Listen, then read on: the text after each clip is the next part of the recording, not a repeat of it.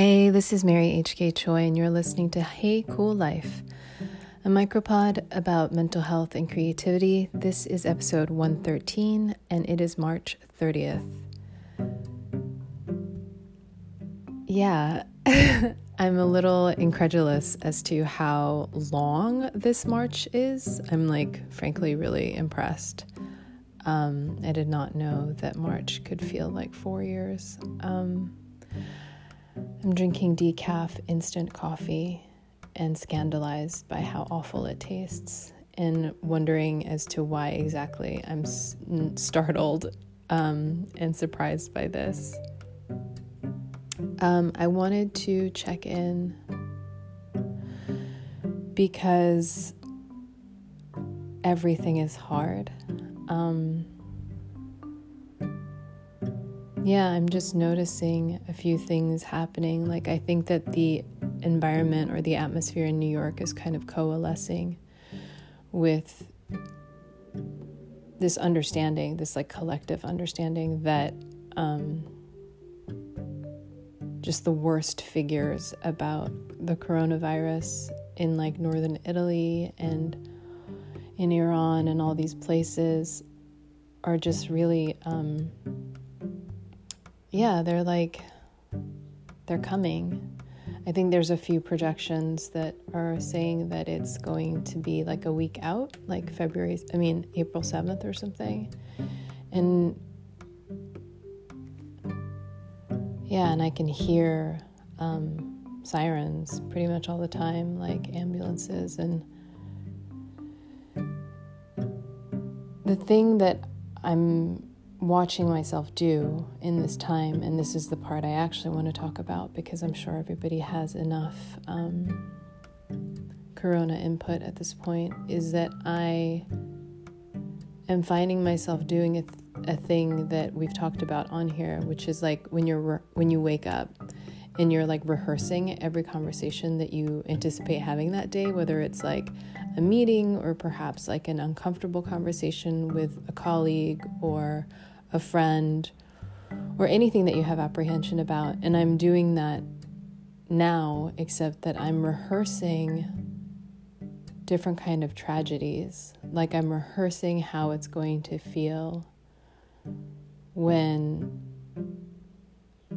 I just get the news that someone close to me has passed or else is in ICU and struggling. And I'm also rehearsing what's going to happen if, I'm outside, which I'm not doing very frequently, but in the off chance that even when this is over, I'll be outside and someone will target me because, I'm Asian. And I spend kind of a lot of time going into a little bit of detail for each scenario. And what that's doing is it's so recursive, right?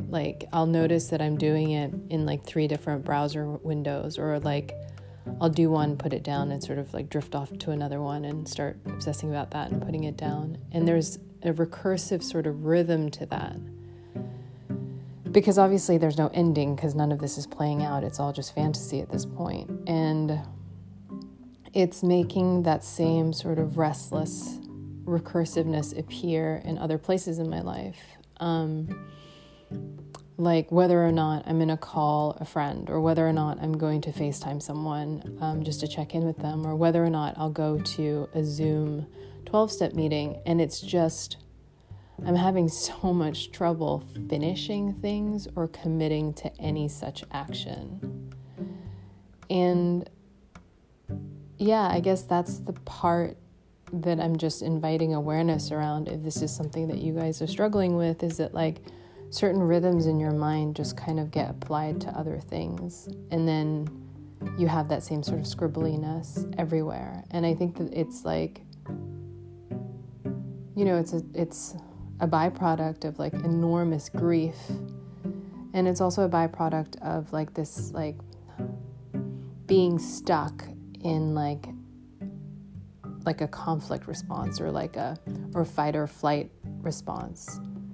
So I'm just stuck in this kind of hypervigilance, and feeling superstitiously, really, that me thinking about all these things will prepare me somehow for it happening. And then the superstition is that, like, I actually genuinely believe, I think, that thinking it through, or like, I don't know, like workshopping it in my mind or playing the tape somehow like protects me from it. You know, like, I already did this, or like, I already thought about this, like, I already tried to experience this, therefore it can't happen again. But yeah, I mean, there are no like double jeopardy rules with sad things and tragedy. And the part that I need to remind myself is that, like,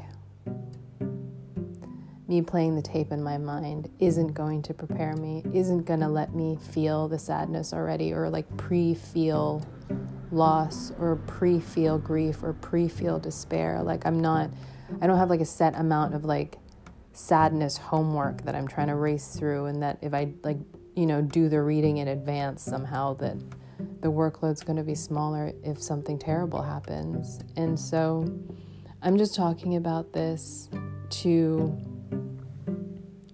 illustrate just like my faulty reasoning, the fact that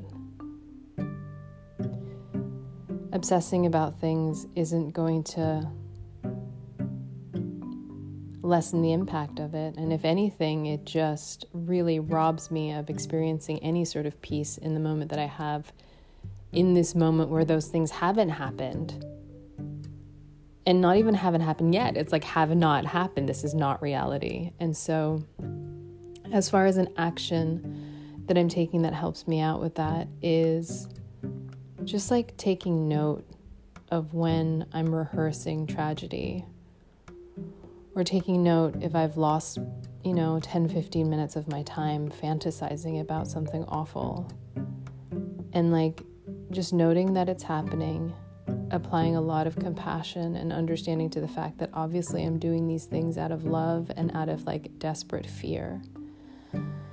And yeah, I hate to say this, I always say this, but the practical thing that really works for me on all of this is meditation.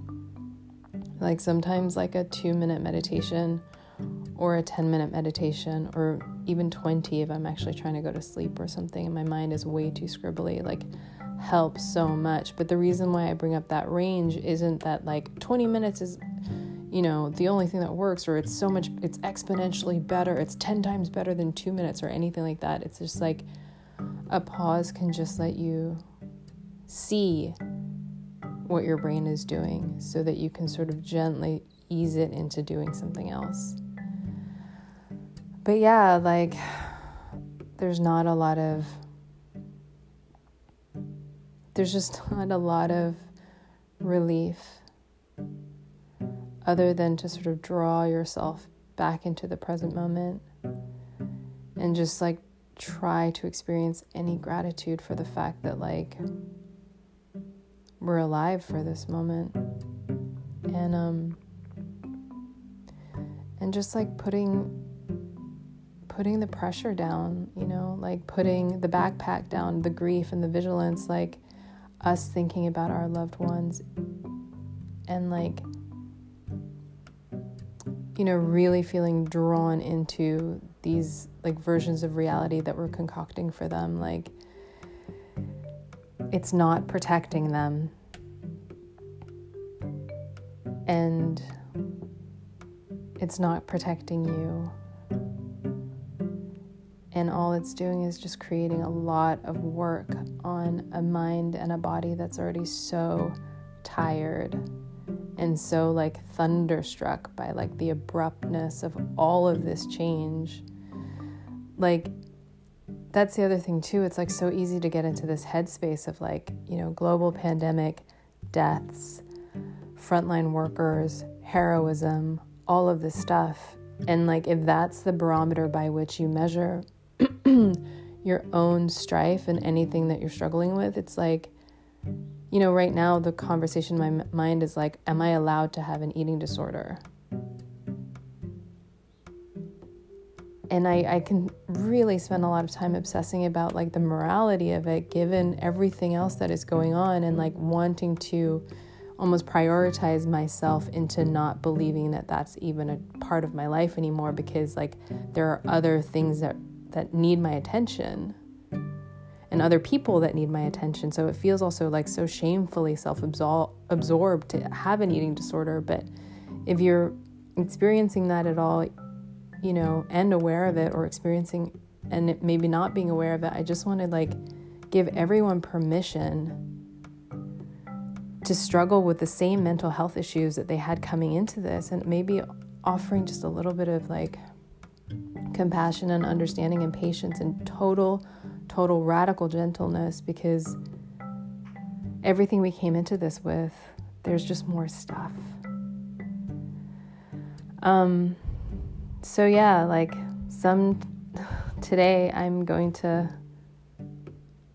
try to be mindful and try to just sort of ease myself out of like obsessing about what my mom is doing, or the new world order that my nephews are growing up in, or both of my parents having like comorbidities and being far away from me, and I'm gonna, even if I'm hearing all these sirens, I'm like going to accept the fact that I have an addiction and a disorder, and that's okay.